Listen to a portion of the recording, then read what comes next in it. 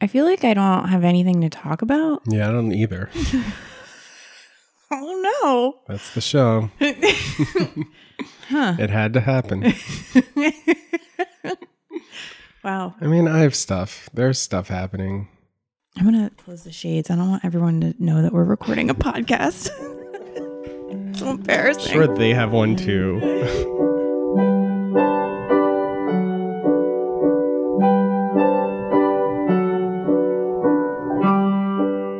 I have a bad thing happened to me this week. Oh, God. What happened? It was really not the best.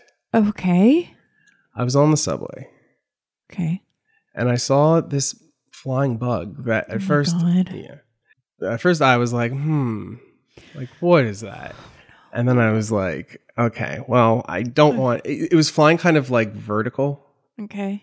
you know? Yeah. It was like you don't want it to be what it is.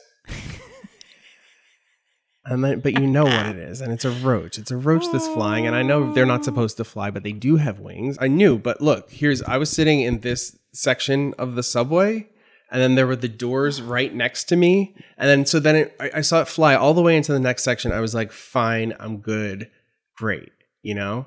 And I stood up, like, let's say like a stop later, you know? And I saw my reflection in the window just before the doors opened, and the cockroach had landed on my shoulder. Oh, my God. Yeah. God.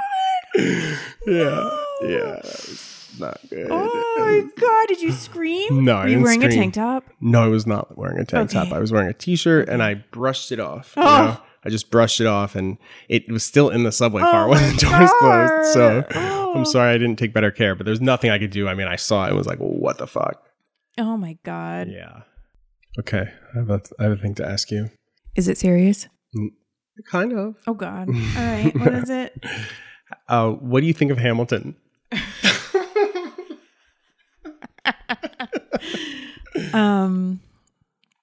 I wish I could say I'm so glad you asked, Yeah. but I don't know. I don't think anything. I've never seen it. Yeah, I started watching it because they put it on Disney Plus. I mean, I don't get it at all. I don't know why people like that. I really I don't like don't understand musicals. why people like that. I I don't like like- some music. You like Grease? I like Grease because the Grease is cool.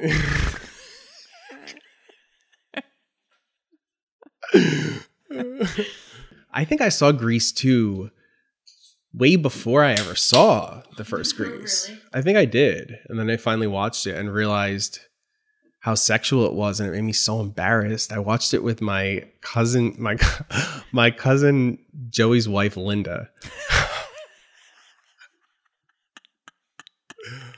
who is like Italian North Jersey, you know. And we were watching it, and like during summer nights, I think I asked some naive question. I was probably like 11, you know. And she was like, "Oh no," because he's like saying that they had sex. And like I had like a meltdown when she said that, you know. I was like, I don't even know what to do, and this is the beginning of the movie, you know. No, we just sit through this together. Did you grasp what was going on with the pregnancy scare? Because I know I didn't for a real long time. Yeah, I did not get that. I don't Yeah. think. I had like a lot more issues about sex than you did. You were just like really interested in it, you know? It would always embarrass me when anybody talked about it. Well, I would get embarrassed about sex stuff. But you wanted to know. I know, but if like I remember going to see Big with Yeah. my parents, Yeah. and there's a scene which, by the way, is really fucked up to like look back on it. But there's a scene where Tom Hanks, who's a 13-year-old kid, Right.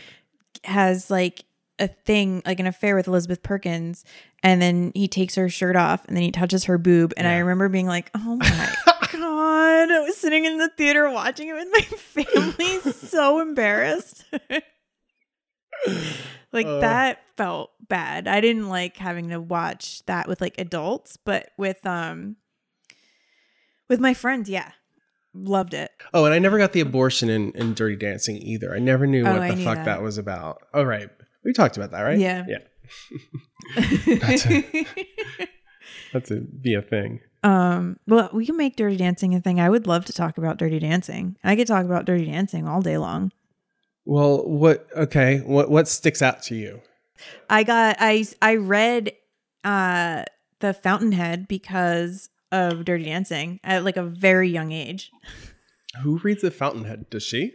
No, the waiter that gets Penny pregnant, but is going out with the sister. Right. That two-timing son of a bitch. Which is a joke that like I didn't get until way later in life, that he was like an objectivist. So he's just like a selfish person, like, you know, this out for himself basically. Right. Which I think is like a funny like reference, a sort of elevated, I don't know, a sophisticated reference for that movie. For Dirty Dancing? Yeah. I didn't I mean, this is news to me, so that's smart. Kanye's announcement. Oh yeah, Kanye's announcement. He doesn't believe in abortion. Okay. So fuck him. I would say between the three, Kanye, Biden, and Donald Trump, Kanye hasn't been accused of raping anybody. Yeah. Or sexual assault or any of that. So, sure. I mean, what about him being a Trump supporter or a... Honestly, I thought all of that was part of the mental illness. Well... The bipolar stuff, right? But, I mean, is that any less real? I think ever since the 400 years thing, I think everyone has basically just been like, he's unwell. Yeah, so, right. So they don't like really pay it mind. It's still real enough. And when's the last time his music was good? Well, you like... I liked Ye a lot. Yeah, you like Ye. I did not like Ye. I like the religious stuff. You like the religious stuff? Some of it is good. With that choir and stuff. Yeah, the choir is good, but his like religious rap is a different beast entirely. Yeah. And also like I still don't want to listen to the choir. Like I like the choir. I think they're good. They're good, sure, but all for Jesus, you know? I don't know. I just think the music is good. I mean, I don't believe in Jesus. It's like listening to someone sing about, I don't know, Puff the Magic Dragon. Like, I know it's not real. It's still like kind of a fun song. Although I don't like the Puff the Magic Dragon song. You know it? It's not good. Yeah, I know it. Like I saw the cartoon and everything. There was a sequel as well. But I think it was like I think Puff the Magic Dragon originated with Peter, Paul, and Mary. I believe they devised this story. Oh, it's not like an old fairy tale? I don't believe so. I think that came from them. Because it's also, isn't it like a thinly veiled drug thing as well? Puff the Magic Dragon? I guess it must be. Let's see. Okay, let's look into it. Okay, so I'm not that wrong. It was a poem by Leonard Lipton, who was at that point, who was 19 and at Cornell when he wrote it. But he wrote it in 59, and the song was recorded in 62. So it's not like it was this like enduring, like perennial favorite. Like they made Puff the Magic Dragon, even if they didn't devise. They made it happen. You know, there's an entire Wikipedia section on speculation about drug references. Okay. After the song's initial success, speculation arose as early as 1964 in Newsweek that the song contained veiled references to smoking marijuana. The word paper in the name of Puff's human... Jackie Paper. It was said to be a reference to rolling papers. Okay. The words by the sea were interpreted as by the sea, as in cocaine. I don't know. I mean, now we're getting crazy. Come on. The word mist stood for smoke. Well, why would mist stand for smoke and not puff stand for smoke? Because puff is when you toke it. The land of Hanalei stood for hash. This is a little dopier and dopier. It's definitely high people who came up with this. Anyway, the authors of the song Puff the Magic Dragon have repeatedly rejected this interpretation of that drugs and dragon and puffin. He has also said the song has never had any meaning other than the obvious one, and it is about the obvious one. The loss of innocence in children. What happened with the dragon? Wait, what happens at the end of the song? I don't know. What happens at the end of this? Go find out. Okay. Go to the lyrics. All right, hold on. Oh no. Oh God. Wait. What is it? A dragon lives forever, but not so little boys. Painted wings and giant's rings make way for other toys. One gray night it happened, Jackie Paper came no more, and Puff that mighty dragon, he ceased his fearless roar. Oh, wait, so he died because Jackie stopped coming around? No, or did he kill himself? Jackie like abandoned him because he got other toys. He got like better toys. I don't know. I don't think it gets much better. Or men. Sex, though. That's true. That's yeah. I was gonna say there's no better toy than a dragon, but I guess A penis. yeah. I still would take the dick, but a dragon's cool. A dragon is cool. Wait, but why did he stop roaring? Because he was sad. Oh, I thought he killed himself. No, but it sounds like he wants to. His head was bent in sorrow. Green scales fell like rain. Puff no longer went to play along the cherry lane. Oh, he's really depressed. Without his lifelong friend, Puff could not be brave. So Puff, that mighty dragon, sadly slipped into his cave. You couldn't find someone else? I think it's a bad message to send to kids. Yeah. What do you think the message is?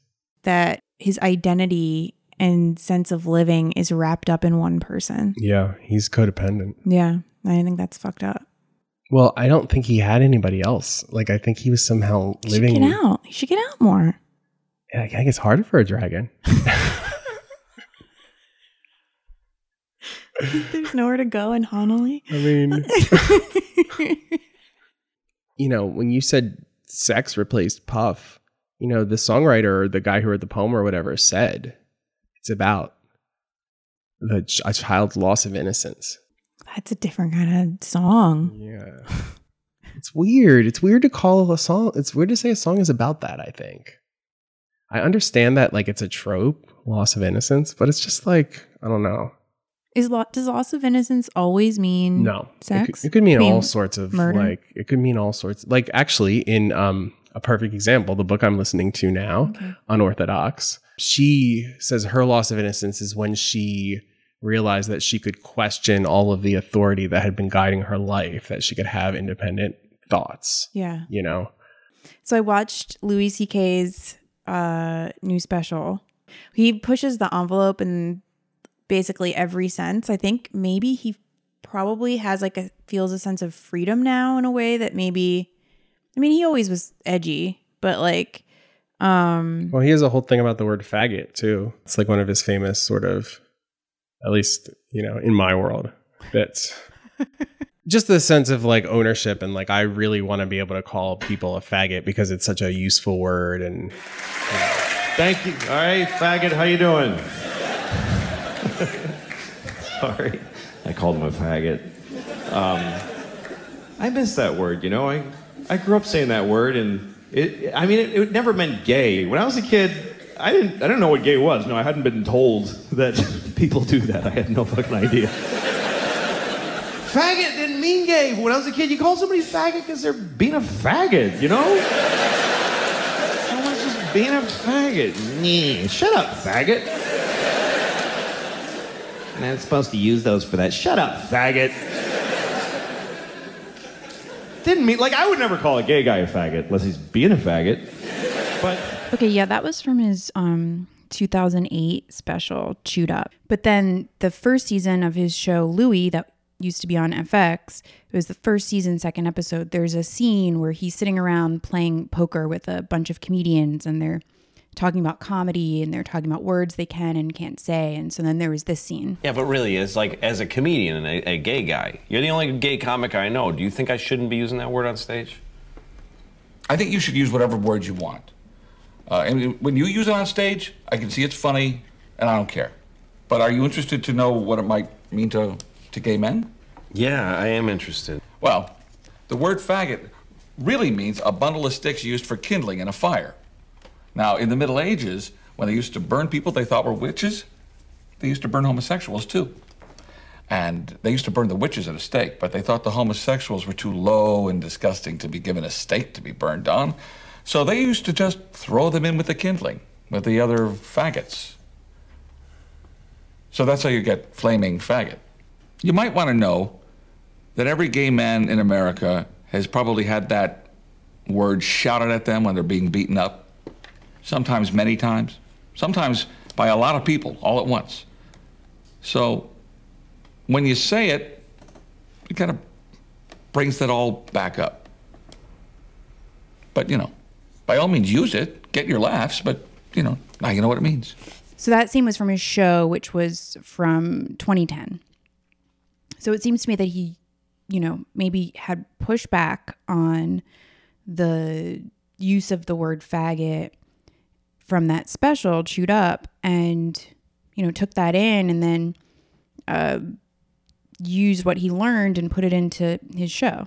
So anyway, I would recommend the Louis C.K. special. I think it was interesting. He talked about the allegations, or not even allegations. He totally, like, you know, owns up to it. I don't know. I mean, and you're like okay with watching somebody who owns up to the allegations? I feel like in the things that he said in his stand-up, he demonstrated that he understands why it was fucked up that he did what he did, and and why he didn't know it was fucked up. Yeah. So you forgive him. Yeah, I mean, I don't know if it's like my place to forgive him, but he's cool with me.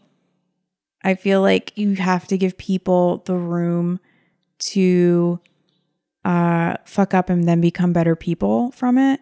I'm not saying that like he needs his entire career reinstated to the state that it was, but if he wants to make these specials and put them on his own website and not take up space from anyone else, like I don't see anything wrong with that. Well, I mean, he has a right to express himself, certainly. It's just about the consumer's choice of like where they put their money and what they do with their time. So in that way, you are forgiving him. Yeah, I feel like I also didn't pay for this. All right. Which I will say I probably wouldn't have paid for it. Yeah. I always would have found a way to pirate this to see it. So I suggest you pirate it. Pirate it. Yeah.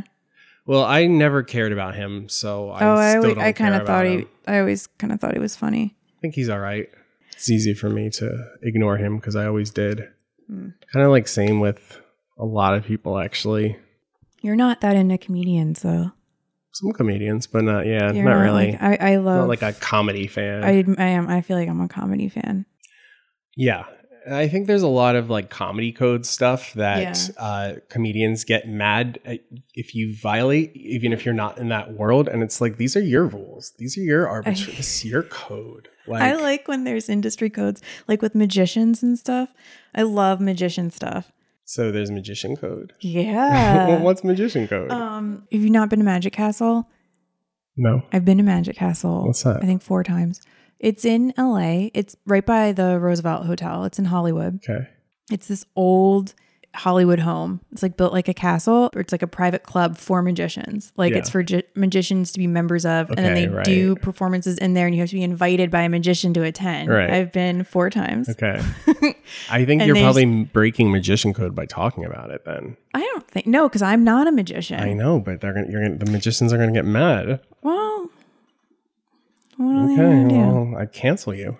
No, they're not going to cancel me. I'm their biggest fan. Okay. Are you? I love magic. I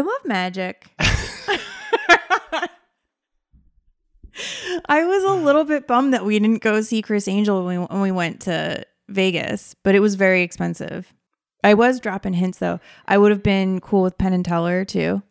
Well, I don't remember why we didn't. Because we narrowed it down. Because we went to see Pia Zadora. Right.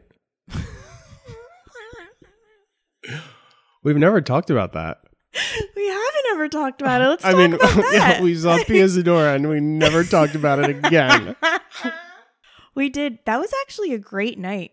It was very intimate. It was what was the name of the restaurant? The place is called Piero's, but on Saturday nights it becomes Pia's Place. That restaurant is famous because it's the restaurant that Joe Pesci owns in Casino. Oh, wow. I didn't realize that. Yeah, the scenes with Sharon Stone like freaking out and like being dragged out of the restaurant. I think that's like the main dining room because we were in the entertainment wing, I guess. We were in the lounge. No, we went to the lounge. Right. Yeah. We had dinner. We had like the best booth. It was like the premiere. We were like, I mean, she was in our face. Yeah. I called ahead. And I guess nobody else had, just to make sure. I don't know. It seemed like a thing to do to me. You're in Vegas, go see Pia Zadora. It was like a Saturday night, I feel like. Yeah, it was like we had to make sure that happened.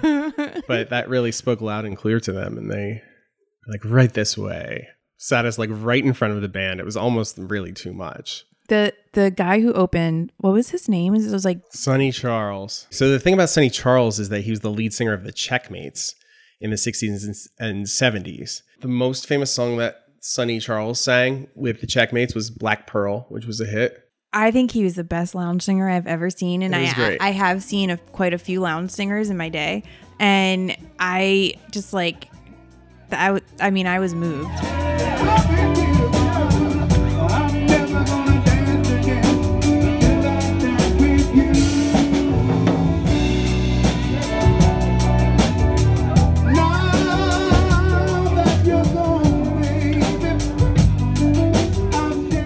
But the main attraction was Pia Zadora. Yeah.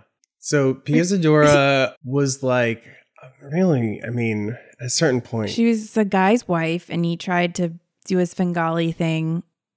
And she won a Golden Globe for her turn in Butterfly. She was like Best New Starlet or something like that.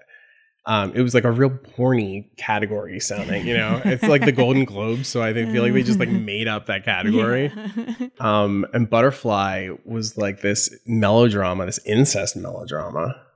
She beat out Elizabeth McGovern and Howard Rollins and Kathleen Turner. Pia Zadora beat Kathleen Turner in Body Heat. More mysterious, though, was the fact that Butterfly had not yet been released in the United States. So almost nobody in Hollywood had seen Zadora's portrayal of a nymphette who tries to seduce her backwoods father. I've never seen it. Have you seen it? I feel like I watched it or some Sounds of it like at some something you would point. see. I know, it's I've seen The Lonely Lady. That was Harold Robbins. It was a Harold Robbins adaptation about a screenwriter. She's a writer in it, you know. She's got a respectable job, and but lots of problems. And it's Butterfly was financed by Zadora's husband, Israeli multimillionaire Meshulam Riklis. So he was basically like paying for her to become a star. Like she wanted to become a star, and then he decided to invest a bunch of money into making that happen. And but she was also like a punchline on David Letterman. Like he was like, yeah.